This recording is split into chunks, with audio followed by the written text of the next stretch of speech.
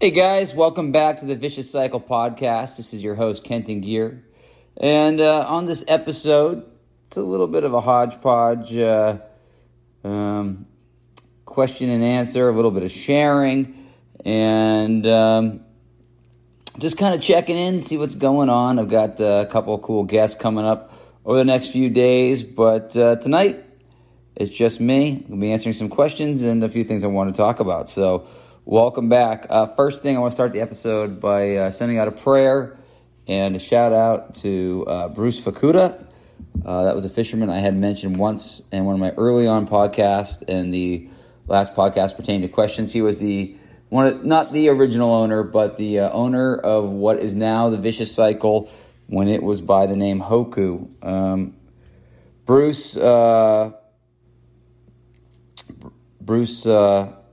Bruce is no longer with us. He passed a couple days ago, and although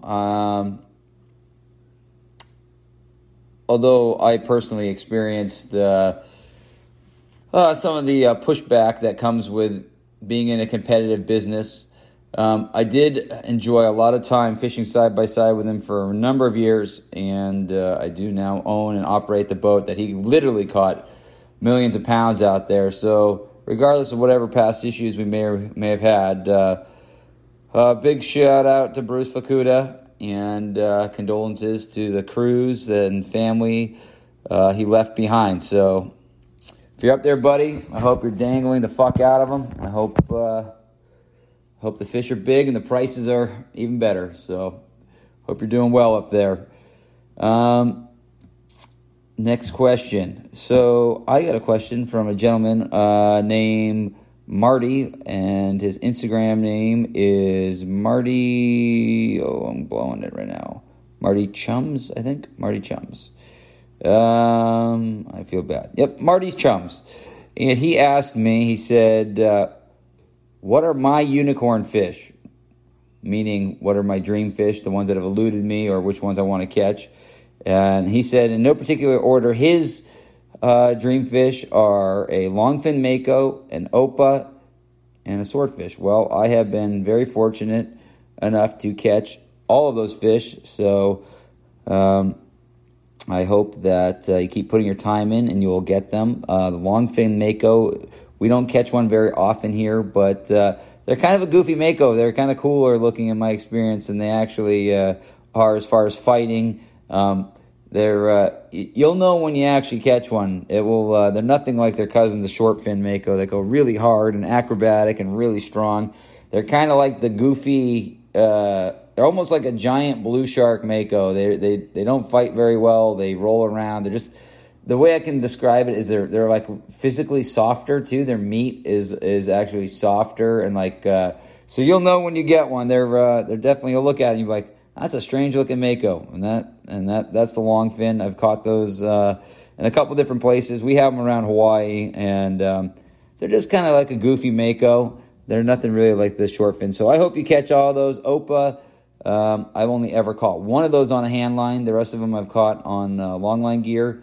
And swordfish, we catch one occasionally hand lining here in Hawaii, particularly around the Big Island. I've been catching a few recently before my boat breakdown, experimenting with deep dropping. I had gotten back into that, and I've been having marginal success. I've been catching. I haven't got it where it's highly economical yet, but we do catch those. So best of luck on all of those. But my unicorn fish, oh man, well, I'll have to be honest.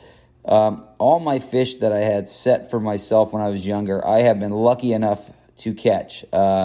The most elusive fish that I didn't think I was ever going to catch necessarily, or wasn't sure if I'd ever catch, was a luvar. And for those of you who have never seen a luvar, it basically, if you asked a kid, you said, like a kid in high school, or elementary school rather, not high school, to draw you a picture of a fish, this is what the fish would look like. It's a lot like an opa, and the fact that it's got polka dots, it's pink, it's they call it pink tuna, super rare. I've been lucky enough to catch two of them, and I caught them on back-to-back trips, and I thought I had something figured out, and those would end up being the only two I've ever caught, and that was quite some time ago. So I think that was just one of those kind of fluke things. But if you look at them, there's more around than you catch, but they have jelly-like lips. So when they eat things, most of the time the hook just rips right out of their lips because it's just so soft. So you have to get one that's just hooked. Like, you get very lucky with how it's hooked, or hooked deep. But a Luvar was my my white whale, if you would, on out at sea, anyways. And so that was a really cool one. But today, and I'm a fisherman, I think, and I think that our wants and desires consistently change. And so, I want to catch everything at some point, within reason. I one of my fish I've always dreamed of catching, I'd like to catch a tiger fish in Africa. I've never done that. I would like to catch a peacock bass in the Amazon. I caught one domesticated one, I believe, in Florida, or some kind of crossbreed of it. It wasn't like quite the real deal. But I'd like to catch a true peacock bass in the Amazon. I'd also like to catch an alligator gar. I've never caught a big gar. That's something I want to do. Arowana. That's another fish I'd like to catch. But I think, honestly, if there was one experience I'd really, really, really today would like to do, and I know this is kind of redneck, and I've reached out to a few of the celebrities in this field, or people that I can find online. I would really like to go noodling. I really want to catch a catfish by shoving my hands down into random holes and have them grab onto my hand and yank them out. I don't really know who to do that with. I'd like to go with somebody that obviously kind of knows it. I've reached out to a couple people about actually like chartering them, like you can charter a boat, because it's one of my dreams. Anyone I found on Instagram or Facebook, and no one's ever gotten back to me. So I don't know if there's someone out there that does noodling trips. I've gone as far as I'm willing to trade a marlin fishing or tuna fishing trip for someone that wants to take me properly noodle fishing and hopefully not drowned. Again, for those of you that at home that don't know what noodling is and you're wondering what the hell is noodling, it's literally catching catfish with your hands. And so I'd be interested in doing that. That would definitely be on my unicorn list for sure. So if you're listening out there and you are a proficient noodler and you want to take me noodling, or maybe trade a trip, a fishing trip in Hawaii to go noodling, I am 100% down with that. And you can reach me at Vicious Cycle Fishing on Instagram if you want to send me a message there. And we could go from there. Let's see. Where else are we going here tonight? I have gotten endless questions about Seaspiracy. And that part of that's because I have mentioned it myself. And so I will get to that. Also, Joe Dentley. The gentleman I had on a few podcasts ago, very, very big response. People love hearing the older stories about what the fishery was and compared to what it was today. And so I've had so many people ask me questions pertaining to Joe. I'm going to see if I can get him back so he can better help answer some of the questions. I've been averaging a little over 1,000 downloads an episode, so thank you, everybody. But Joe's has gotten nearly 2,000 people have listened to that podcast. So that's very exciting. Also exciting, if you just kind of do the numbers, sounds like you're able to see your analytics, and looks like I'm getting about 150 women an episode out of the 1,000 plus people that have been downloading it. So that's really exciting for me to see too. It's really cool that many people are interested in what we have to say about fishing and the fishing industry. But it's also very, very interesting to me that many women are interested because in my own experience, I don't really see that many women involved in the fishery. So I think that's very cool. I'm super, super happy that you ladies are here. So thank you so much for listening. I think that is very, very cool, and I'm glad you're out there. And just so you know, no disrespect. When I say fishermen, I'm including all people. I've had this debate many times with women. Is it fisherwoman or fisherman? And most of the fisher women I know say fisherman. They say it's an occupation. They don't take it personally. If you feel differently about that, I apologize. I want you to know this is an all-inclusive spot, and I respect you guys here 100%. So I hope that you don't find it offensive that I often say fisherman and forget to say fisherwoman. I got a question. Question was, how cheap are imports? Well, that's a huge question because that's comparing everything. But one thing I do know a lot about is about tuna imports. And when you say how cheap are imports, well, if you basically take a 3-year average of what a block, so there's a trading, it's called, basically they have different things that are considered trades. But so we're just going to compare a yellowfin tuna steak, which is treated with CO, a 6-ounce steak treated with carbon monoxide. If you take the 3-year average, it's about $5.11 is the 3-year average. So to put that in perspective, for a commercial fisherman to compete with a yellowfin steak at $5.10, so that's $5.10, 6-ounce treated, that's trimmed and everything. Basically figure just to even be at that price point, you would have to, there's about a 50% yield on the total weight. We'll just round that, okay? So in order to compete with the imports, a price of a tuna, you cut that in half, so that would be like, what's that, like just over like $2.55 or something, right?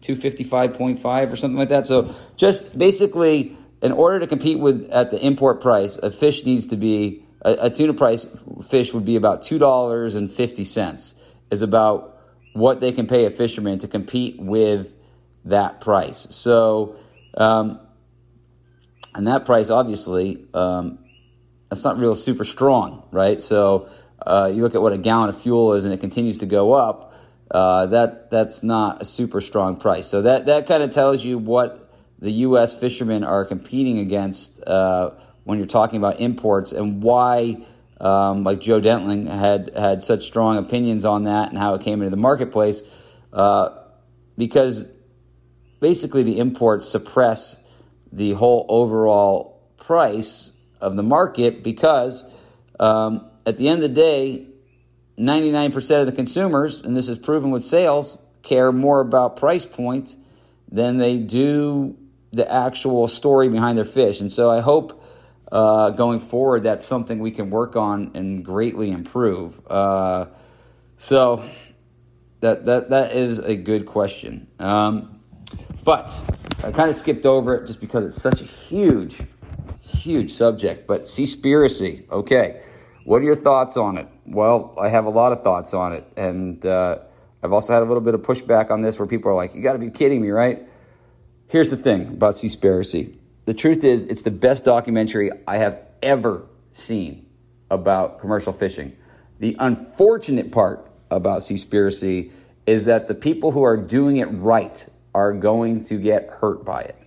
And I have been sitting for days thinking, well, what is the answer? How do we get people to know the difference? Okay, and so first thing you want to do, and I don't know for everything, but I can tell you right now, all right, if you're at home and you're trying to decide whether you should have a fish or not, or at the supermarket, if the fish says that it is treated with carbon monoxide, you don't want to purchase that fish, because that process is not legal to do in the United States. So right off the bat, you know that fish is coming from a foreign place. Now, that doesn't mean that it was necessarily caught unethically. It just means that there's no way for you to get traceability compared to the United States, where we have the most stringent laws in the world pertaining to our fisheries. We're the most heavily regulated fisheries in the world. So one thing you can look at right there is if it's saying it's CO2 treated, right? If you're looking at a tuna that says CO2 treated, right off the bat, you're at the store, you see that, and you're concerned. You have concerns about finning, marine mammal interaction, unsustainability. If you see that the fish is gassed, don't buy it. I mean, I hate to say it, but there's a thing where people always say, well, you need that fish to keep the market going, and on some levels that is true because we don't catch enough fish to fill society's demand for right now. Today's instant society wants it, but my argument to that is, why do we have to have fish at our fingertips at all the time? If you look at how we traditionally ate way before everything was frozen and, preservatives and everything, humans, we ate seasonally. We ate what was available. That's how we ate. That was our natural, process. We caught what we could catch at that time of year. We hunted what we could hunt at that time of year. We ate whatever fruits, nuts, whatever was available. So naturally, we always ate. We always ate by what was available. So that's what I think a lot about when I think seafood, is that we need to think less about it always being able to get it, but more so appreciating it. Like, let's say that you can't get it all the time. And that's kind of what brings the value up, is because if you want to do it right and you want to support the guys that are doing it right, then you're not going to be able to have that stuff instantaneous all the time. Let's be honest. You're buying sushi at 7-Eleven, okay? And you can't believe how affordable it is. Do you think for the most part that's really a sustainably caught local fish? I mean, probably not, right? I have seen a couple rare examples where they actually did use local fish, but I think that was like one time ever. So again, if you see CO2 treated or anything about color retention, stay away from it if you're concerned about. Stay away from it if you're concerned about what's in the best interest of the ocean, because it's not that some of those guys aren't doing it right, because there are handline fisheries in Indonesia and places like that do it right. But you would never know. There's just no way. It's just like they say in Seaspiracy. There's no way to differentiate who's doing it right and who's not. So the only way I can tell you for sure is that if it says that it's carbon monoxide treated, I can promise you it didn't come out of the United States. So that is one thing right there that you can do if you're concerned about eating tuna fish. That's definitely. That's the only thing so far without a huge, traceability and marketing and, without all the checks and balances that would take to really do it right. The one thing you can do today is not buy fish that are gassed. That's one thing you can do to ensure that you aren't eating seafood that is, from out of the country where it has questionable practices. So that is something you can do. I've had questions about the forced labor and slaves on those boats. Is that true? I have Indonesian crew right now, and every one of them that works for me, every one of them has a horror story about Thailand. Everyone that's in our fleet knows somebody, has a relative that has taken a contract over there, either disappeared or in fact they worked there for 3-5 years, never got paid $1. Those stories are rampant. Those stories are 100% true. That they are probably the absolute worst country of origin as far as any seafood. I highly recommend staying away from anything from Thailand. It just the stories are definitely sickening, and I've heard enough stories to back it up from my own personal experience that, definitely stay away from anything coming out of Thailand. They are definitely doing it wrong, and they're without a doubt, have all kinds of shady practices this day that involve slavery, and that is true. So definitely stay away from anything from Thailand. What do I think about the plant-based takeaway? Okay, well, I mean, I don't totally agree with the plant-based takeaway. So if that's what this question means, I don't agree with the plant-based takeaway, but it's easy to understand that after when you dig deeper into that documentary, you can kind of understand where they're coming from. That and again, this is coming from, I'm a hardcore killer. Like I am a commercial fisherman, and so I don't want you to think that I'm some environmentalist greenie, because I'm not. But there is a right way and a wrong way to do stuff. So no, I don't think a plant-based diet is the right answer. But yes, I think traceability is the right answer, and I think we have a long way to go in the industry, and it's not going to get better unless we decide that ahi or anything, like, in this case, so I'm just going to say tuna, because I know tunas. This is my life, right? So it's not going to get better in those places until the value of those fish go up to the consumer. And so until we value people doing it right, you will continue to have these kind of issues. I mean, the U.S. fleet, we do it best in the world, no doubt. But the problem is we import our dirty secret, and I've said this before, is that we import the fish from all the places that are doing it wrong. So know your fishermen, know your fish. In New England, I love these guys. New England Fishmongers, my friend Tim Ryder, I'm hoping to get him on there. If you're in New England and you're looking for a really safe local source of seafood in the New England area, that man is doing a great job providing that. You might want to check them out there. They're New England Fishmongers on Instagram. I think we can both agree, me and Tim, the owner of that, have come a long way from when we were roommates and used to sleep on pizza boxes after big nights. But those days are way behind him. His commitment to doing things right fishing are not, though. He has continued on with that. He's a great guy. He's got a great business. New England Fishmongers. Check them out if you're in the New England area. Even if you're not in the New England area and you just want to look at a vertically integrated company that's doing seafood right, I highly recommend checking them out. Let's see. What other things that we have from... the plastic one, that's a bad one. There's no doubt. We have major problems with plastic. I see plastic all the time. I don't know. They're saying, and I don't know, and maybe this is true, they're saying 48% or 50% of it is fishing gear. I don't know if the number is truly that high. We see tons and tons of trash. And my understanding is a lot of it comes from, all over the world, because here in Hawaii we have the Great Pacific Garbage Patch,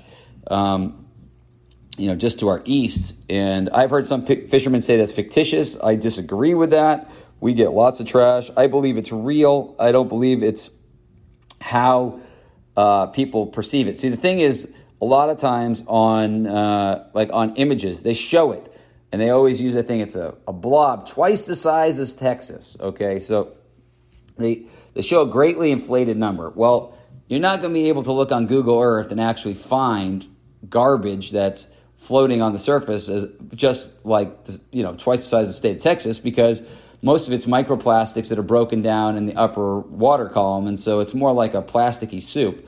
But I had a personal experience where I drove through garbage from my way from Honolulu to San Francisco, and I guess I got in the gyre just right. But 3 days of nothing but pure fucking trash. We had a spotlight, but even with the spotlight at night, only going 6 knots, I was dodging nets and stuff all night. Even with that, 3 days straight, as far as you could see, there was just garbage all over the surface. Like, you've never seen so many nets, just like would make you throw up. And but even with a spotlight, I ended up wrapping the wheel 3 different times because there was just so much nets and stuff, and a lot of the nets were like really hard to see. But nope, it's real. We have a huge garbage problem, and we have a huge plastic problem, and we definitely need to work on it. Again, you think about these nets. A lot of the nets we find Again, it's like a lot of them are just, they're not from here. They're not, definitely not from Hawaii. Hawaii hasn't had net fisheries.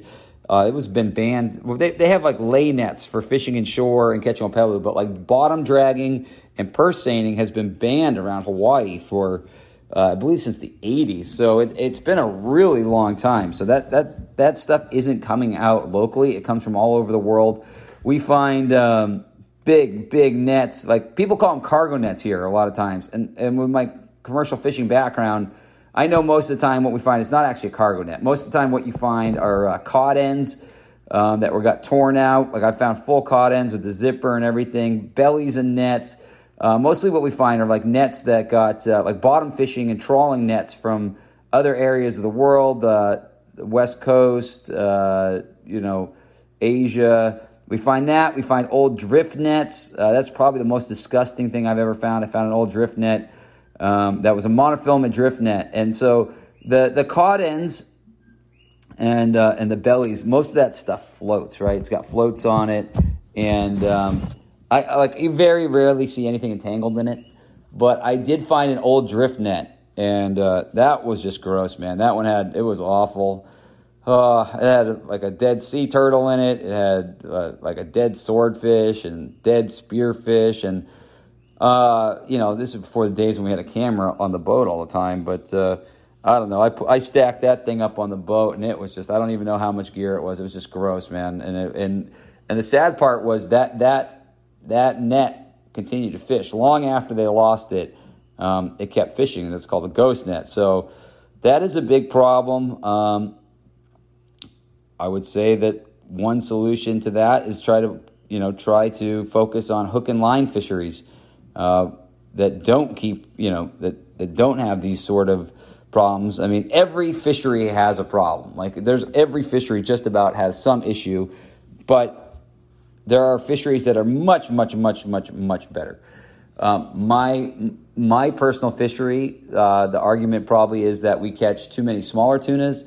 And the most unsustainable part of our fishery is probably the bait source. And that's true for longlining out here as well, is that we bring in bait from other areas of the world, and that's getting harder and harder as the bait stocks have been overfished in other places. So that is also like in the big picture kind of consideration thing. I'm involved with 2 different projects coming up. I'm actually involved in 3 grants. I'm doing a lot of grant work this year. If everything goes according to plan, God willing, COVID willing, and all those things. I've got a lot of grant work going on with experimental fishing gear. And the motivation I had behind this experimental fishing gear was multiple things. I'm trying to reduce bycatch by the use of artificials. I'm also trying to reduce the pressure on bait fish, the samas, the sardines, trying to reduce the pressure on a lot of those bait stocks because, again, even if what we're targeting is considered sustainable, a lot of the bait from these places is not. They're in a lot of trouble. So I'm involved in that project, and then I'm involved in this other really neat project for enforcing illegal fishing with drones. I can't really talk too much about that, but I'll be working with some guys monitoring vessels with drones to compile data to use in the future for busting commercial for illegal fishing. Since it's not economically viable to have boats that burn a lot of fuel, can't cover a lot of area. You're going to see a lot of the future of busting illegal fishing and is going to be with drones, especially as we're getting into the future. We're looking at measuring the distance of long lines, potentially as a management measure. You're going to see drones and not just the traditional like AIS systems being used to measure and keep everybody honest on gear lengths and fishing areas. The future is, one thing with like the Northwest Hawaiian Islands right now is that we can't economically send Coast Guard boats up there and stuff all the time. But the drone technology that's coming out, we're going to be able to do flybys and things like that to keep people that are violating the U.S.'s EEZ out of there. We're going to have other ways to keep track of these people. But it will also be able for us to enforce people that are doing it wrong right here, especially as a lot of the state stuff is starting to look towards federal regulations. So a lot of your future, your enforcement stuff is going to be done a lot smarter, not harder.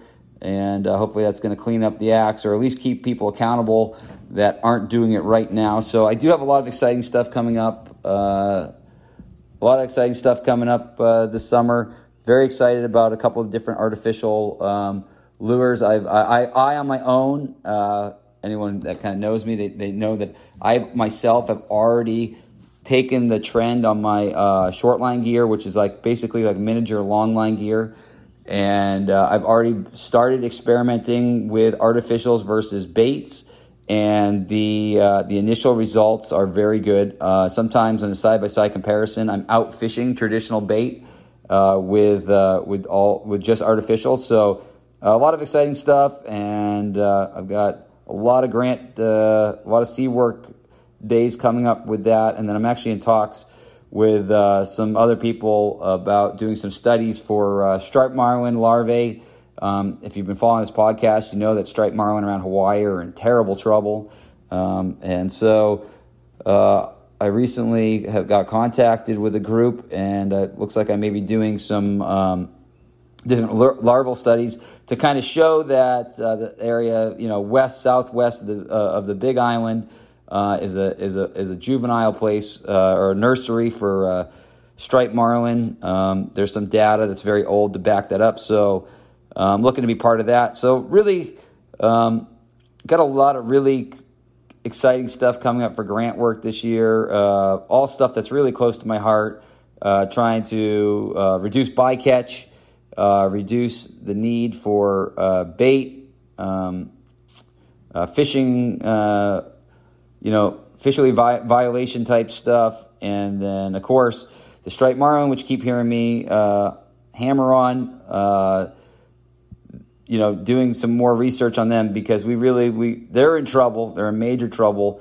They need our help. And so anything I can do for the research as far as striped marlin, I'm going to be part of it. So I got that going on. The whale thing, right? I don't even really have any kind of rebuttal. I don't think we should kill whales. I don't think they should be held in captivity. So no pushback on that one. I agree to that 100%. I've spent too much time around them. I just know that an animal that covers that much ground shouldn't be in captivity. So personally, I think they should just have the ones that are in captivity. I think because you can't put them back in the wild, I think they should let them keep them until they pass away, and they should close the door on that era. I don't believe for a second that we need the interaction experience that they claim that we need in order to better protect them. I don't believe that for a second. So I think that, yes, I think that those should be a thing of the past. I'm guilty of going and seeing Shamu and all his cousins myself, but knowing what I know and having spent a lifetime surrounded with them in their natural environment, no part of me believes that any marine mammal should be in captivity like that. I just don't. I've just seen what they look like when they're in their natural environment, and then you see them when they're in captivity, and it's just a very, very sad shadow of themselves. So, yep. I don't think they should be killed. I don't think they should be in captivity. That being said, I'm not against, some of the traditional harvesting. If it's just like one whale here, one whale there for a village or something along those lines, I understand that. I mean, I'm culturally, I'm culturally sensitive to that type of thing. But the mass murder of them and rounding them up, and or especially under the sake of research, yeah, we don't need that. We really don't. Labeling dolphin safe. Yeah, I've got an experience with dolphin safe myself. Yeah, that's all bullshit. That's definitely, don't believe that label. So let me tell you my own personal experience with dolphin safe. I used to have a Samoan longline permit. And so because I was a member of the Samoan fisheries for American Samoa as far as the permits went, I would get notifications in the mail of all the changes and things that were going. And I remember the day I got a letter from NOAA, and I may even have it on my phone somewhere because I sent it to several people. I'm like, you got to be fucking kidding me, right? And the ruling was that so dolphin safe in the eyes of management was up to 100 dolphins killed. And then once you got over 100 dolphins on a trip, then it was non-dolphin safe. But the ruling that came out, and this is why you know so much of this shit is corrupt, the ruling that came out was it was okay to have dolphin safe and non-dolphin safe tuna on the same trip as long as the containers were divided by a cargo net in the hold. Yeah, listen to that again. It was okay to have non-dolphin safe and dolphin safe tuna on the same trip as long as they were divided by a cargo net in the hold. Yeah, isn't that fucking crazy? I can't even make this shit up. Yeah, don't believe that label at all. Like, don't eat it. Like, there's the only dolphin safe tuna that I really truly know of for sure is hook and line tuna out of the West Coast, the albacore boats. Those are the only guys where I know that you can legitimately say that stuff is okay. Like, is like that. There's the jig boats, the bait boats. There's a fleet on the West Coast of the U.S. and Canada, and yeah, that stuff is sustainable. That's probably one of the best fisheries in the world as far as sustainability, limited bycatch. That's what you should be eating. That is what you want. You want pole caught. You want pole caught or jig caught albacore tuna. You know that's what you want. You don't want like a tuna where you don't like maybe skipjack. Like if it's saying skipjack, that's coming from a purse seine. You don't want to be eating that. That's another thing you can do, right? That's a fish you should be staying away from because in my experience, there is no sustainable purse seining for tuna. It just historically isn't proven. I've heard people say over and over again, well, if it's done in the right fashion, it could be sustainable. Well, it's not done in the right fashion. It never has been, and historically, it just isn't done. Like, it's not done. So the bycatch out is just ridiculous. Stay away from canned tuna unless you know it's pole caught. You know, make sure you know that it's, first of all, one thing to look for is albacore, okay? When you're looking for tuna, you want it to be albacore. If you see that skipjack on those cans, I don't know of any fishery that I can clearly say that you're going to get a can and of skipjack that wasn't out of a net. So, you know, be very careful on the marketing. That's another one. You know, if you're concerned about it, look for those albacore. Try and stay away from those purse seine caught fish. Another thing about plastic here, plastic's a big problem. You said you like to do beach cleanups. Oh, what do I normally find the beach cleanups around Hawaii? Well, I'll tell you the new thing. It really sucks, and I imagine other people that clean beaches as hobbies like I do, or just because they do what feels right. Mask, my God, mask and latex gloves, like that. That's the new. All this shit for COVID, like everyone's doing to protect themselves, they're not doing any favors for the environment. I cannot believe how much of that stuff I'm finding. It's so gross. That's like our new disposable part of our culture.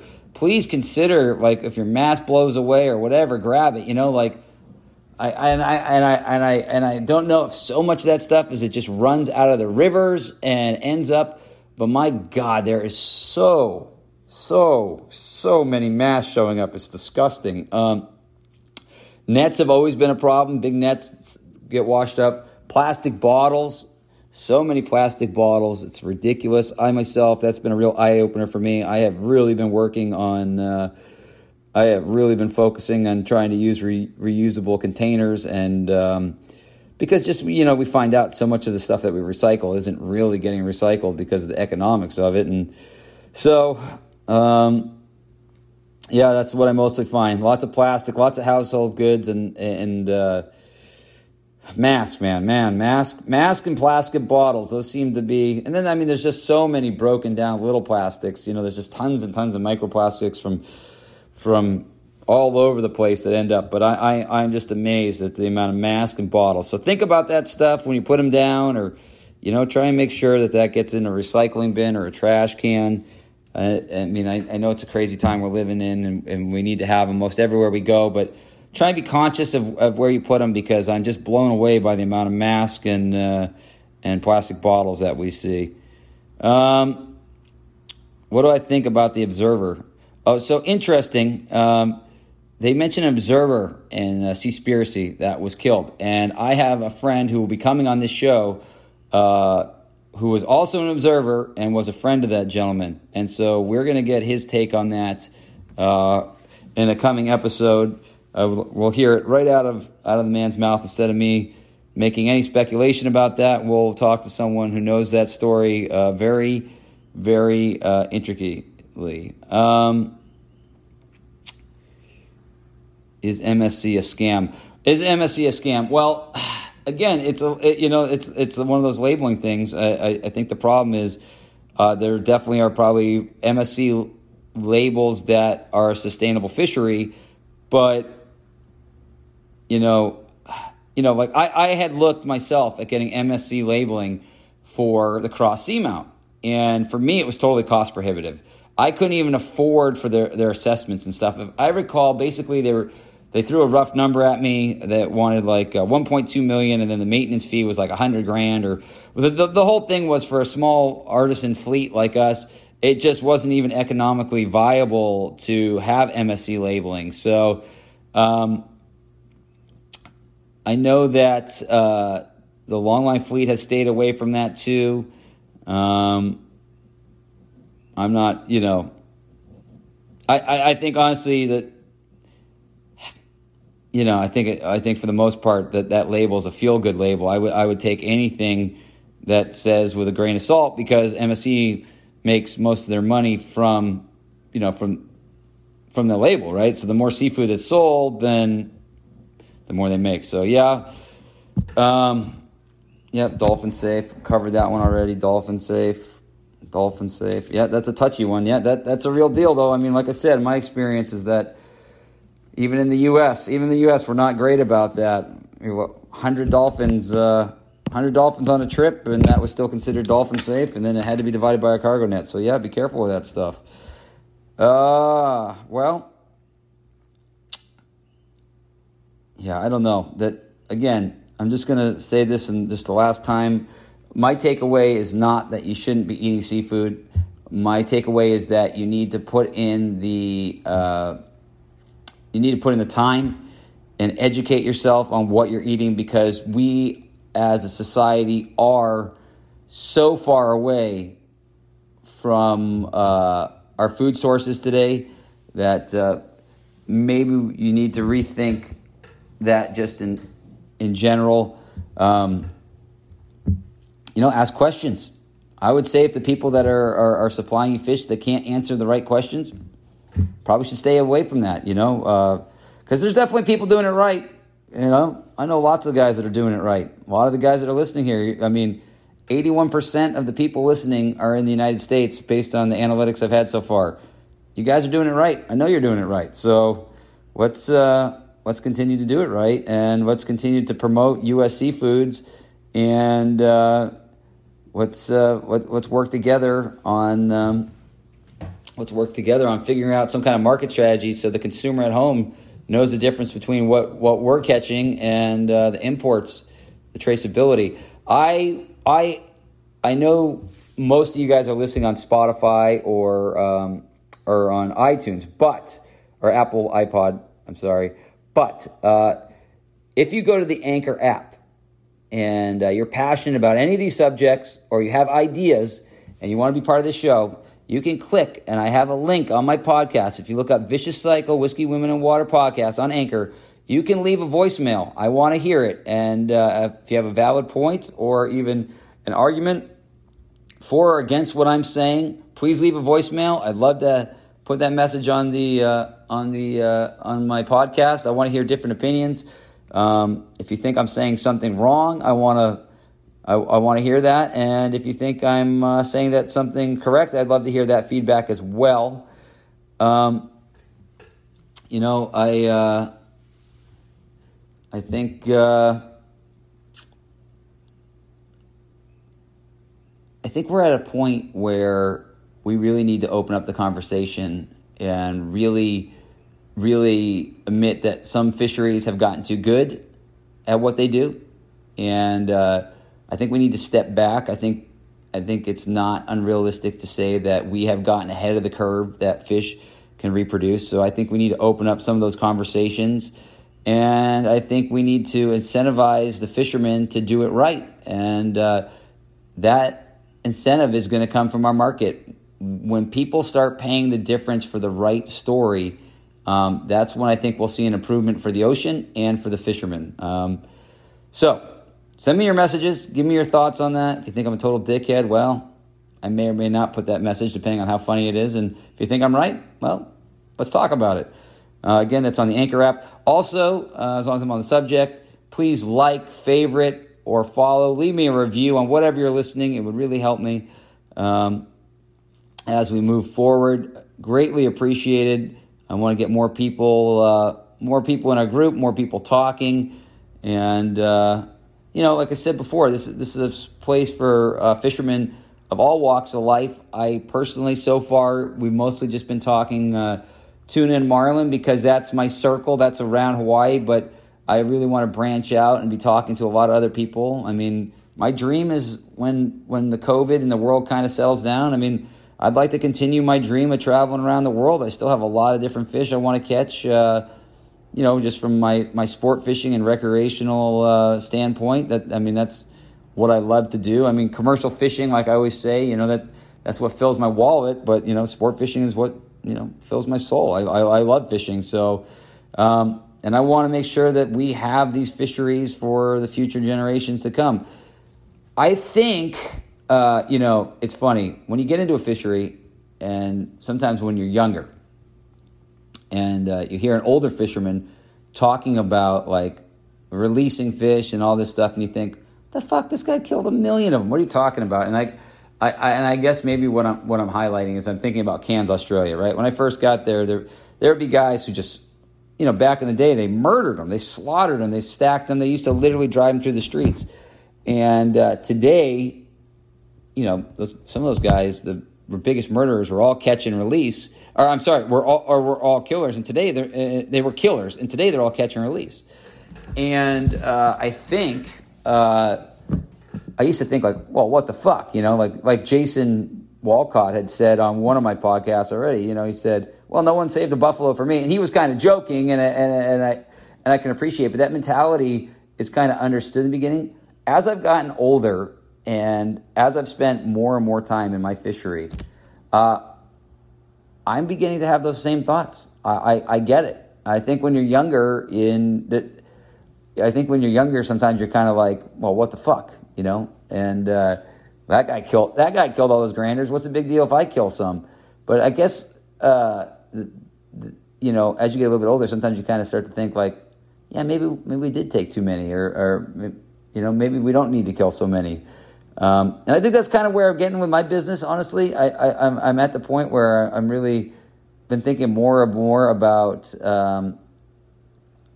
value added versus more weight. I've already been on that program for a long time, but it may be hard to tell that sometimes from an outsider because they might think like, yeah, right, that guy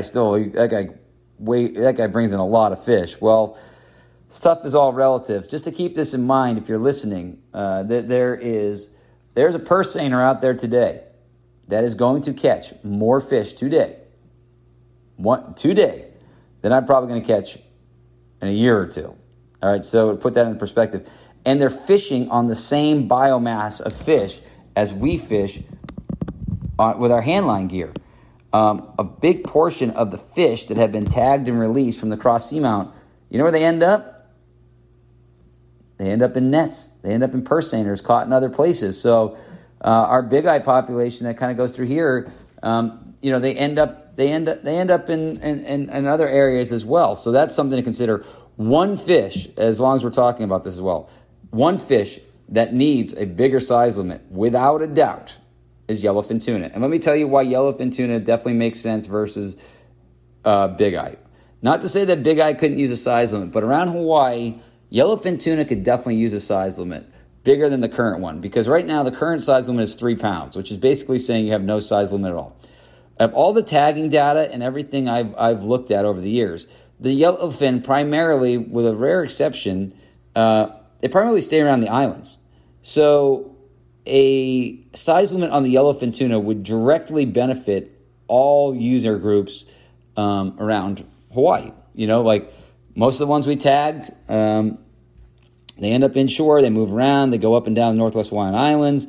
They've had a few that kind of go rogue, but for the most part, they hang around Hawaii. So it's my belief that a yellowfin size limit would be really good for everyone, especially because of how rapid they grow. Think about this. When you get a 40-pounder is only a year and a half old.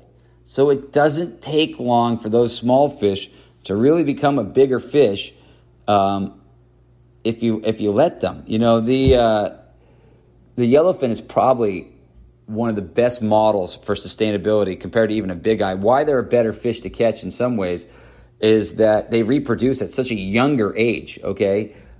So most big eye tuna are sexually mature at 8 years old, right?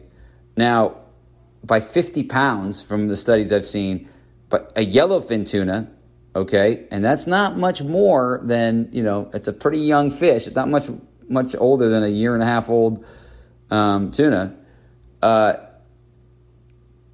There's 50% of them are sexually mature by 50 pounds. So that fish will definitely reproduce and grow if you let them.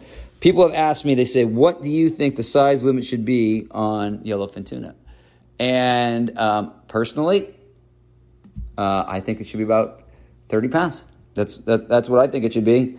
Now, I think that's what it should be for sale, okay? Like, I understand keeping a few fish for retaining, for personal. I mean, but again, I think if you went up to 30 pounds on yellowfin, it would not take long to just see a lot more bigger fish around. So that's what I think. I think a 30-pound size limit would be the right size limit for yellow. That's just my personal opinion. I know a lot of people think it should be smaller than that, but that's my belief. I fish, whatever the size limit is now. I catch what I can catch. But for the most part, we don't even keep yellowfin in what we do until the very last day, unless it's a big one. We keep big ones. We always keep big ones. So let me clarify that. But little yellowfin, the meat quality is not even very good on them. Like if you look at the auction, for the most part, yellowfin don't get really nice consistently until about 40 pounds. That's kind of like the break. I mean, sometimes 30 pounds, but if you look consistently for quality, it's over 40 pounds with the yellowfin. So you get a better product, and I think that's a better model myself, And again, for me, I think about the yellowfin that way because those fish are staying around Hawaii. So I think that would be the first fish that you would really see I think you'd see a difference very quickly with yellowfin. I really do. Not so much with big eyes though, because again, they're for the most part, everything I've seen, they're just passing through. I've seen so many different thought processes over the years. I must have seen at least 8 different models of the stalks and everything with the big eyes, but most of them are passing through. They kind of come and go, and I have just never seen anything that convinces me that they stay around as much as the yellows were. The yellows are definitely hanging around. So I think that's a fish that you can definitely, I think management changes on a local level will make a positive outcome for the Hawaiian fisheries. Big eyes, I think it's going to be much harder. Much harder to see any change locally with a size limit because for the most part, the fish dig out of here and they just keep going on their way. So, but I do think with yellowfin, I think we need a size limit that is considerably bigger than it is now, at least for commercial sale. I'm not saying that you shouldn't be able to keep, X amount, maybe they do on the East Coast and everybody can keep, 4 or 5 on a trip. for personal consumption, something along those lines. But I think most people around Hawaii, we that fish here, I don't know. I could be wrong. I'd like your thoughts on that as well, on the size limit thoughts. But I've even proposed a slot limit, but God, nobody seems to like that idea. I mean, every time I suggest a slot limit, and for those of you at home that don't know what a slot limit is that a fish has to be over a certain size and under a certain size. And I've seen that work really well in certain fisheries. The idea being that it lets the juvenile fish grow up and it lets the primary, the bigger breeding fish survive. The problem with that, of course, is that the Hawaiian longline fleet can't do a slot limit because they catch too many fish come up dead. So that will never be a reality in this fleet because there's just too many big fish that come up dead, and then you have the problem of taking the best fish and dumping them. So that will never work. But I think it'd be a great idea, But that will just never happen, unfortunately, in our fishery. And I've had a lot of people say, like, "Oh yeah, right, you're going to let go a big one," and yeah, why not? I mean, I think sometimes people get confused that just because you kill a lot of fish doesn't mean you don't care about them. I think people get confused by that sometimes. So I'm going to take a quick break here for a second, and then I'm going to follow up with a couple of the last questions I've got here. Hey guys, welcome back. Just going to answer a few more of your questions, and we'll go on about your day. Continuing question. I got, again, following rain gear. I keep getting this one, and I got a lot of pushback. I said Grundens the last time around, and I had a lot of people tell me that maybe I need to try some other things. I had a lot of other people say Helly Hansen and Dark Seas. Well, I'll tell you what. I can't tell you because I don't own a pair of those things, but if anyone wants to send me those and compare them, I will put them to the riggers. Also had people say I really need to try Guy Cotton. To be fair, I've been using Grundens, but if someone wants to stoke me out with a pair of those, I will give them a go. I will give anything a side-by-side comparison. I've actually had a lot of this lately. I've had people asking me about sponsorship, and here's the thing, right? So I just started doing this, and so it's all very new to me, and I appreciate the fact that I have immediately gotten a great response, but I also want to make sure that I'm staying very true to myself. So I am not opposed to adding sponsors to the show, but anything that I sponsor, it has to be something I really believe in and something I use. So if you're interested in me supporting on your stuff, you're gonna have to send it to me to give it a test run, because I'm not gonna just pitch something that I don't believe in. So as far as rain gear goes, I'm gonna stick with Grundens, but that's because I don't have anything else to compare it to. I've had a long career with Grundens, but if you truly believe and you're listening that they're better out there and you want me to try them, I'll do that. Same with Maui Jims, sunglasses. That question, I get sunglasses 100 times a year. I guarantee you on Instagram, as it is, I get that question. What are the best sunglasses? And I have traditionally said Maui Jim. I always recommend having 2 pairs. I really love rose lenses, and I like the Piahis. They've got a nice wraparound. But that being said, I'm open for trying other stuff. That's, one thing about fishing is experimentation. But, right now maybe I'm just a little bit set in my ways. But rain gear, I guess right now, still Grundens, gloves. I like the Atlas gloves. They make a good glove. I like pretty much, depending on what you're doing, and it obviously that's going to differ from place to place. If we're talking wiring fish, I like a blue pair of PVC gloves with the cutout fingers of a pair of snot gloves. And for those of you that don't know what that is a yellow or orangey glove that basically looks like Chester Cheeto's hands. That's why my old business partner used to call them Cheeto hands or Cheeto gloves. And, they're, when you first get them, they're bright kind of orangey yellow like Cheetos, and then it they kind of quickly fade. Also called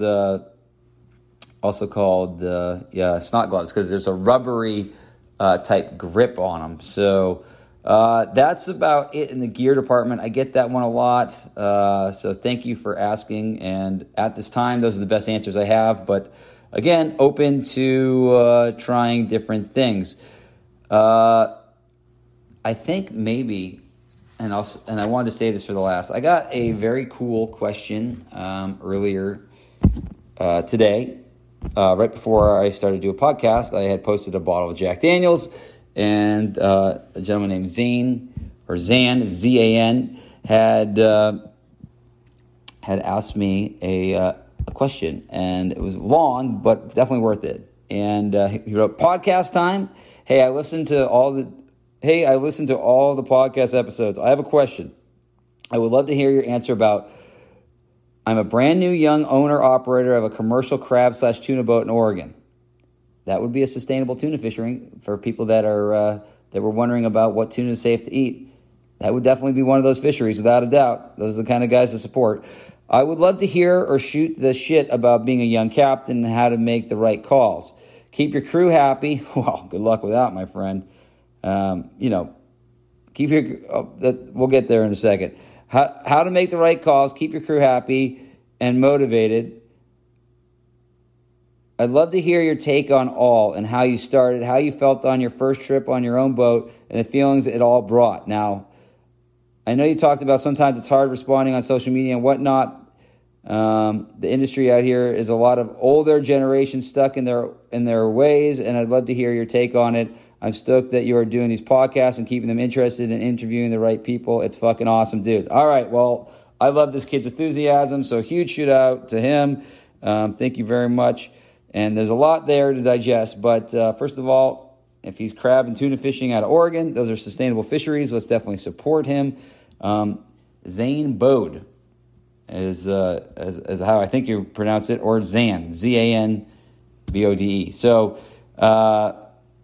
follow him on Instagram if you want to support another fisherman that's doing it right. Okay, so he's a young captain, young owner-operator, and he says, how to keep your crew happy? Well, you do your best, but at the end of the day, every boat is a boat marriage, right? I mean, it's just, you do your best to keep everyone happy. I mean, you keep your crew happy, obviously, by making them money, keeping them safe, and catching, right? So I would say that that's one of the things about being a young captain and why there's so much stress, is that a lot of the burden is on you, without a doubt, to perform. And so this, I would say, goes back to my rules of preparation for a trip. Prepare, and prepare some more. The only thing that's guaranteed when you head offshore is what you've brought with you. 90% of luck is preparation. It's when opportunity. Luck is when opportunity meets preparation, and so be prepared. Put your time in at the dock. If you see something and you're like, "Fuck, that might break," fix it before it breaks. Because if you think it's gonna break, it's gonna break. Pay now or pay later is the saying as a young boat owner that you can take to the bank with you. If you don't pay for it up front, you're going to pay for it later. And usually when you pay for it later, it ends up costing you a lot more money and a lot of downtime. And it almost always happens when the fish are on the bite and time is limited. So do everything in your power to maintain your stuff properly. Have your gear and everything prepared before you leave the dock. When you perform, your crew will be happier, and that will keep motivation up. I would recommend, and I know this kind of sounds funny, but I'd recommend no drinking around your boat.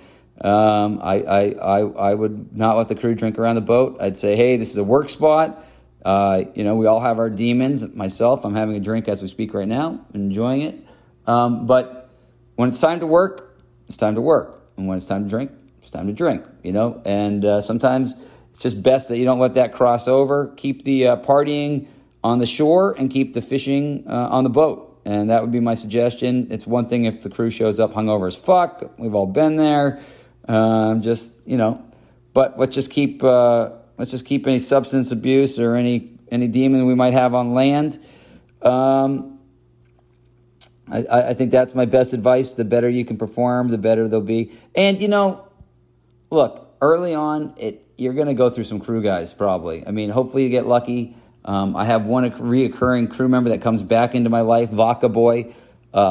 He was one of my first crew members, and he keeps coming back in and out of my life, and I will always have a place for him, no matter what. He was literally just in my yard working with me the other day.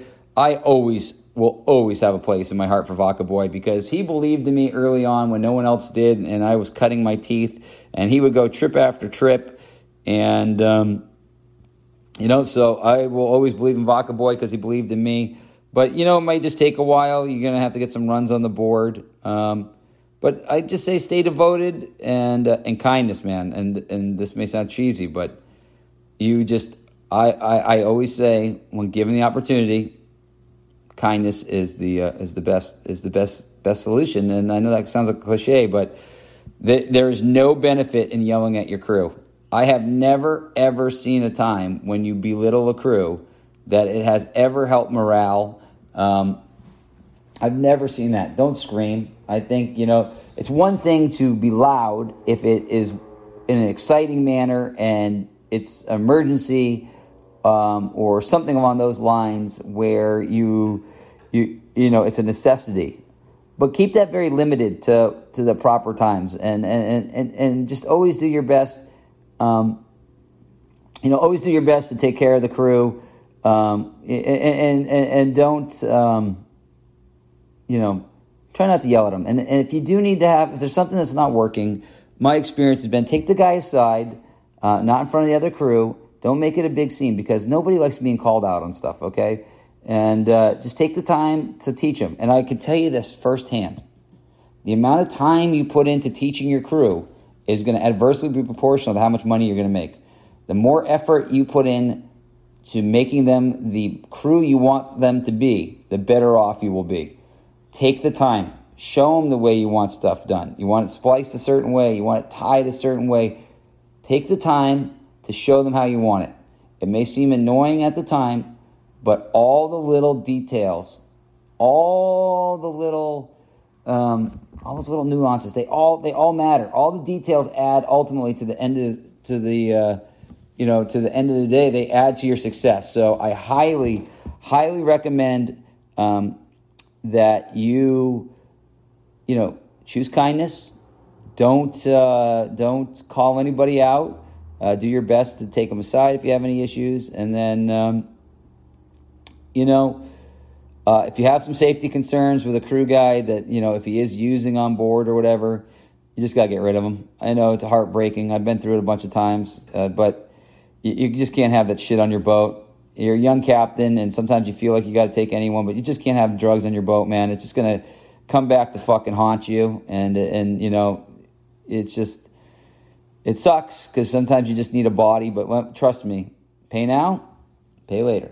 Pay now or pay later. You will always end up paying. So if you got someone who needs to get, he's got his demons, but he can't leave his demons on the shore, you're going to have to leave him on the shore with his demons because that will come back to haunt you without a doubt. The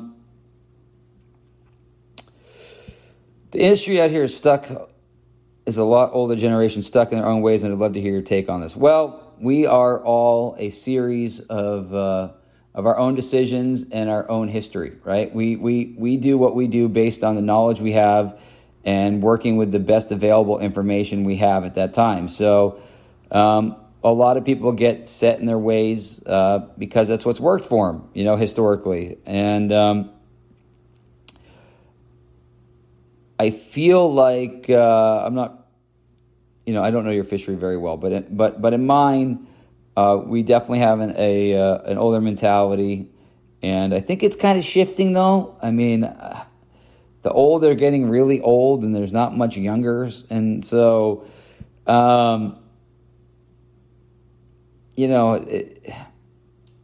think going forward, at least out in Hawaii, You're going to have to be smarter. You're going to have to be more aware of your environmental footprint as far as that kind of stuff goes.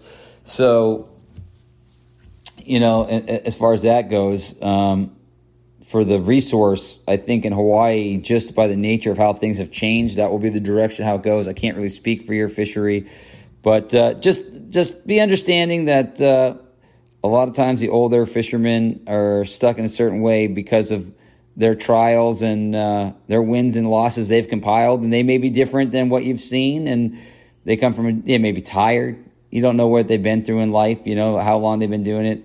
They might be at the point where they're not really trying. And again, that leaves a great opportunity for you. I mean, I'm a big believer in trying different things. I've caught lots of fish in places where people tell me they don't exist. And I've made a career out of catching fish in places where the old school thought was they weren't there, all the way back to my New England days of targeting super deep locations when other people were in the shallows to, out here, I've caught a lot of fish in places where they say, oh, you caught fish up there? And so, I would say always be open to trying new things. And, I don't really think it's our place to change older people sometimes, except for when it comes to benefiting the overall fish stocks and things like that. So if you think you have a better system for the betterment of the industry, then maybe that's something you need to speak up about. And I wish you the best of luck with that. Now, the thing that you asked, and you said, I have a quote. Let's see. You asked me about my first trip. Said, and how you started, how you felt on your first trip on your own boat, and the feeling it all brought. And so, as many of you guys know, and I'm plugging my book again, I wrote a book called Vicious Cycle, Whiskey, Women, and Water. And I thought, rather than trying to explain that feeling, I figured I'd read you a passage out of my book about that very thing. And I skipped over the very beginning, but chapter 3 is called Working on a Shoestring and a Prayer, The Unlikely Friendship of Mighty Whitey. And this is a chapter about my very first trip as a boat owner. And so I'm going to skip over the first couple pages because I want to leave some a mystery. But I thought I would read a few pages out of my first trip because your question exactly pertains to this section of my book. So here we go. As we passed the green buoy that marks the entrance to the harbor at 3:30 in the afternoon, I blared out Eminem's Lose Yourself via my iPod Nano plugged into the stereo. Our food box overflowing, bait box filled to the rim, ice holes completely stuffed, and our bank accounts totally empty. We were ready to go. Aside from our sea anchor, we were totally out of parachutes. There were no lifelines, bailouts, handouts, loans, nothing. We had officially tapped every single resource available to us. We were 100% balls deep. We were properly outfitted to safely go fishing. We were properly outfitted to safely go fishing. We did not have enough money or credit for another trip's worth of expenses. If something went wrong, this would be it. We had one shot. Brett had set out our 2 trolling lures as soon as we left the harbor. I plotted the 138-mile steam to the cross seamount. When I finally got done fiddling and syncing the new autopilot with the GPS, the old girl was already instinctively headed right on track, down to the very degree. This old girl still remembered her way home. I wondered which one of us was more valuable. than the other. The one recently and unceremoniously let go, or the one who had laid in chains after many years of faithful service. She rowed deeply and confidently, pushing water out of her way rather than going over it. Like a double malt whiskey, she was strong and powerful, yet remarkably smooth. She was a proud workhorse and eagerly went about her trade. I could almost feel her determined stare past the horizon as she effortlessly hauled nearly 20,000 pounds of ice, bait, and fuel. She, too, longed for something one would not find on land. I gave her an extra 100 RPMs to help satisfy our insatiable craving to go after that which lives in the distance. I stared out of the starboard side window from my chair. My right hand lightly wrapped around the bases of the throttles. I steadily tapped away my middle and index finger, a nervous twitch I had inherited while running the charter boat Bunny Clark out of the Gunquit, Maine. This was the first boat I captained at the age of 19. I would take that twitch all over the world and repeat it. countless times on any vessel's throttles I got my hands around. We chugged past Kaiwi Point, a barren rocky edge that drops swiftly into the depths of the sea. With 40 fathoms, a mere stone's throw from land, and 1,000 fathoms only 3 miles further out, not only was it the most western point of the island of Hawaii, but also, at times, one of the best fishing spots. It was going to take us anywhere from 18 to 24 hours to get to the sea mountain, depending on the weather and current. Brett walked into the cabin and loudly said, "Yeah, buddy," as he firmly gave me a Hawaiian handshake, a hybrid of a high five and a handshake that more or less looked like arm wrestling and Brett walked in the cabin and loudly said, "Yeah, buddy," as he firmly gave me a Hawaiian handshake, a hybrid of a high five and a handshake that more or less looked like arm wrestling in midair. We were officially doing it. We were fulfilling a lifelong dream. While I didn't have a cent to my name, I didn't have a worry in the world. I was totally confident fishing because fishing had always been totally confident in me. Whenever my life was in shambles, feeling like the world had given up on me, fishing always got me back on my feet, not just financially, but emotionally as well. Since I was a young boy, I had lived and died by my catches. Fishing has been the caliper for my personal happiness and success for as long as I truly understood the concept of emotions. The sea can gauge your mood better than a thermometer can gauge your temperature. The sea is a teacher and a doctor. She gives you what she believes you deserve in dosage, prescribed by her likings. What you believe you need for your ailment may be exactly the opposite of what she believes you need. You may believe a slam job will fix your problems, yet she believes a broker is more important to the lesson you are supposed to learn. You'll find no better therapy than when both the patient and the doctor are on the same page. I was hopeful we both agreed that a slammer was in order. I cannot speak of organized religion, nor if there is just one God. I can only speak of the religion I understand, the religion of the sea, and the almighty power she has had over me since I was a young man. I truly believe you can find your soul somewhere between the horizon and the ocean. One need only play a favorite melody and set a loose gaze upon her to access the mirror of their life. One can find themselves in the ocean's glory like no other place on earth. As we steamed in the sunset, my undying faith in the ocean allowed me to be completely fearless of my empty bank accounts. So, to be successful at life and or fishing, you can do neither scared. You must be fully invested and committed to the process. The slow days at sea weren't created for boredom. They were created to thin the weak and hone the skills of the loyal. The doldrums weren't meant to break men. They were created to clearly determine the true bloods. Any man can fish when the conditions are easy and the fish are on the chew. It's the attention to detail when fishing is difficult that makes the measure of a fisherman. The details are what ultimately adds to success. You can spend a lifetime at sea. Your past and present surround you as sure as the salt air. One does not stare out at the horizon and eventually not see themselves staring back. The further we go out to sea, the deeper we go inside our mind. The spirit of the ocean is a living, breathing thing, as alive as any creature who inhabit her waters above or below. To be good, you must be consistent. And to be consistent at sea, you must be experienced. To be experienced, you must have lived. To have lived, you must have found tremendous success and failure. The information we compile in our wins and losses ultimately determines our character, and our character determines our fate. You're given a chance to change your destiny every day at sea, whether you realize it or not. The course we sail, the heading we change, the birds we do or do not notice, the splash in the distance we manage to catch a glimpse of, all of these small details weigh on your trip's final outcome. Since age 13, I envisioned this moment of running my own boat 1,000,000 times. Even then, none of my dreams felt as great as the reality. The warm sea air filled my hair and my heart. I admired the final moments of the setting sun over the notorious calm waters of the Kona coast. I couldn't help but think how blessed I was. Brett cooked us steak dinners, and I took first watch after we ate. We rotated time at the helm, watching the radar and engine gauges every 3 hours. As usually, there was no traffic off the Big Island coast. The steam out was fortunately uneventful. We arrived at the Cross Seamount around 11:30 a.m. the following day with all our brand new shiny fishing gear ready to go.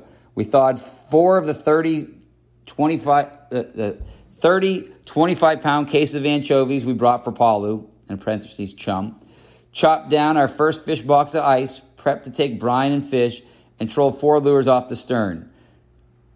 These were 2 chrome trolling jets with single 10-0 hooks approximately 100 feet behind the boat off hydraulic fishing reels known as bandits. We set 2 slightly larger chrome trolling jets just 24 feet behind the boat by the stern cleats. These lines consisted of 2 fathoms of rope connected via a 1,000-pound ball bearing swivel to 2 fathoms of 700-pound test monofilament and large double hook known as a fang hook that looks like an eagle's talon. 8 12-inch rubber squids hung in pairs from 4 metal poles known as dangler bars. 2 dangler bars were located on each side of the boat. One was a few feet forward of the stern and the other one a few feet forward of midship. We set up the squid with our 4 feet of rope and 3 feet of 700 monofilament connected by a 1,000-pound rated ball bearing swivel.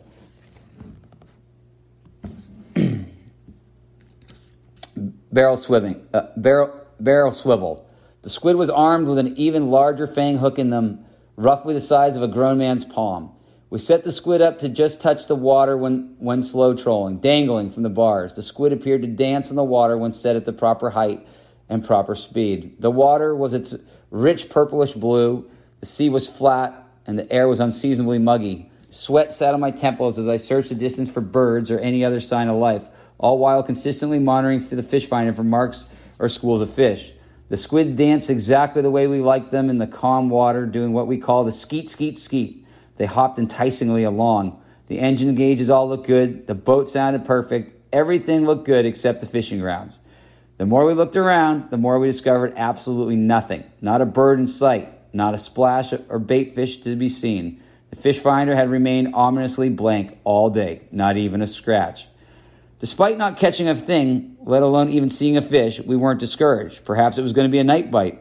1,000 times before, we'd seen the scenario where the mountain appeared to be a desert during the day, only revealed the ocean absolutely teeming with fish at night.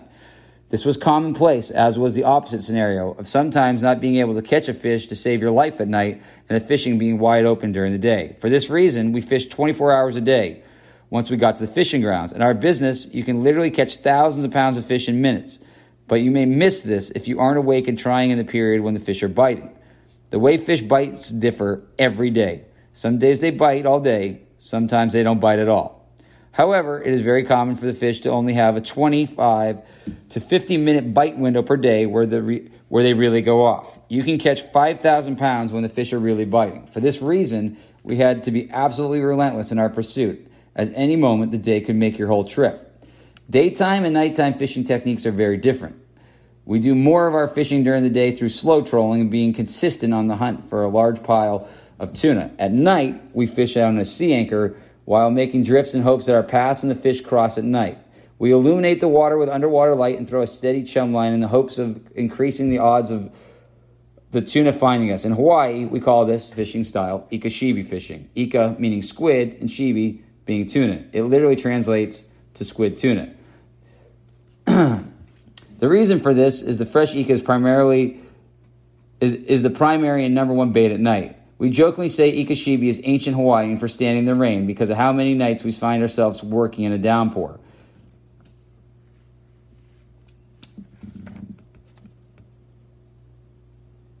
At sea, the darker the night, the closer you will get to your past. The music you decide to play in the radio dial. At sea, the darker the night, the closer you will get to your past. The music you decide to play is the radio dial of your history. Van Morrison's Have I Told You Lately played as I stared at the setting moon. This is a song that always transports me to the New Hampshire back roads of my youth. Her name was Katie. She was tall, blonde, and wore the girl next door look like an angel. She was smart, funny, and kind. She infatuated me from the moment I met her at Wentworth Marina. She was the daughter of 2 well-to-do doctors from upstate New York. It was her plan to sail around the world, and she wanted me to join her. Just a mate, she would always say with a wink. She told me, pull over. I love this song. We have to dance. So I found myself with goosebumps despite dancing in the warmth of the summer air. The sky around us filled with the flashing luminescence of fireflies, and it seemed like we were dancing in the heavens above. You could almost touch the music as it drifted out of my truck windows. I will never forget the look in those crystal blue eyes as we danced the song alongside my Dodge Ram pickup. Little did I know it would be the last time I would ever get to look into them. The following day, I was supposed to be her designated driver, home from a party. But I downplayed that role's significance to myself. I presumed she would be able to find a safe ride from someone else, or she'd spend the night at a friend's house. I called her several times, but I was never able to get through to her. Each time leaving a message letting her know I decided to go on an overnight fishing trip, it wouldn't be able to get her. When I returned to land, her slurred messages would be the last words I would ever hear from her. She didn't have difficulty finding a ride from an intoxicated driver who killed himself and everyone else in the car when he went off the road. The irony of depression is that I drowned myself in the very thing that killed her. As the reality sank in, I took full blame for not being there to give her a ride home. I climbed into a bottle that would take me years to climb out of. Completely ashamed of myself, I told no one of my claim responsible in the accident. People could sense a change in me, but they couldn't place it. They could tell I was drinking a lot more, but they had no idea why. I didn't speak of the accident or her again until 2017 when I gave away a lure she had given me. I had toted that lure all over the world, but I never had the heart to run it. Deep down, I always feared a fish would take it away and I would lose the last part of her I could still hold. The thing about lures is that they are born to run, as we are born to live. I could no longer bear to carry the full weight of the cross from that evening. I had to keep living, and that lure needed to run. It was with a heavy heart that I left it with Jack Kraft, a young fisherman that I saw glimpses of my younger self in. I suppose I could have run it, but I thought it better to give it to a person with more time on the planet than me. Someone who still possessed the innocence of youth that Katie held in those eyes on our final evening together. I slowed the engine as we arrived in the area where I wanted to start fishing. Bob Seger's Night Moves thumped through the speakers. It was one of my all-time favorite night fishing songs that always seemed appropriate as we lurked through the darkness. And that, my friend, is ... You'll have to read the rest of the book. But I think it's safe to say that my first trip as a owner-operator was extremely emotional. And that chapter is another 6,000 or 7,000 words after that. But, yeah, man, no better feeling in the world. No better feeling in the world than the first time you get out there on your own boat. And nothing better than when you put together a big trip. I guess you'll have to read the chapter to know the rest of it. But man, I'm gonna be honest, I started crying. So I just couldn't really keep reading right now. But there's nothing like the experience and the feeling of your first boat. And I hope you appreciate every minute of it. There's going to be growing pains. There always is. And just learn to appreciate those growing pains for what they are. And, your first season doesn't make your career. And one trip doesn't make your season.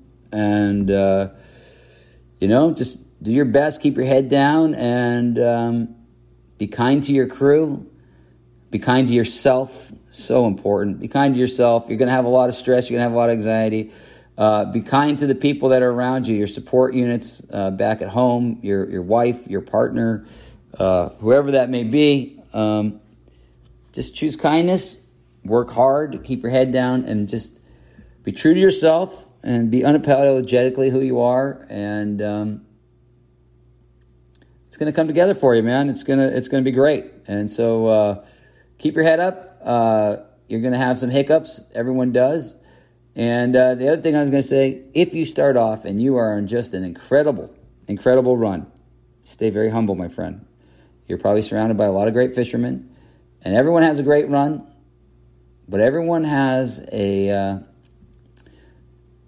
dark moment. Every fisherman has hang-ups and breakdowns. I mean, I'm currently broken down as we speak. I'm still waiting to get my transmission put back together. That's a long, complicated story, but I've been down. It's the longest I've been down from fishing in years. I've been going fishing locally, but I'm doing pretty well. I can't complain about that, but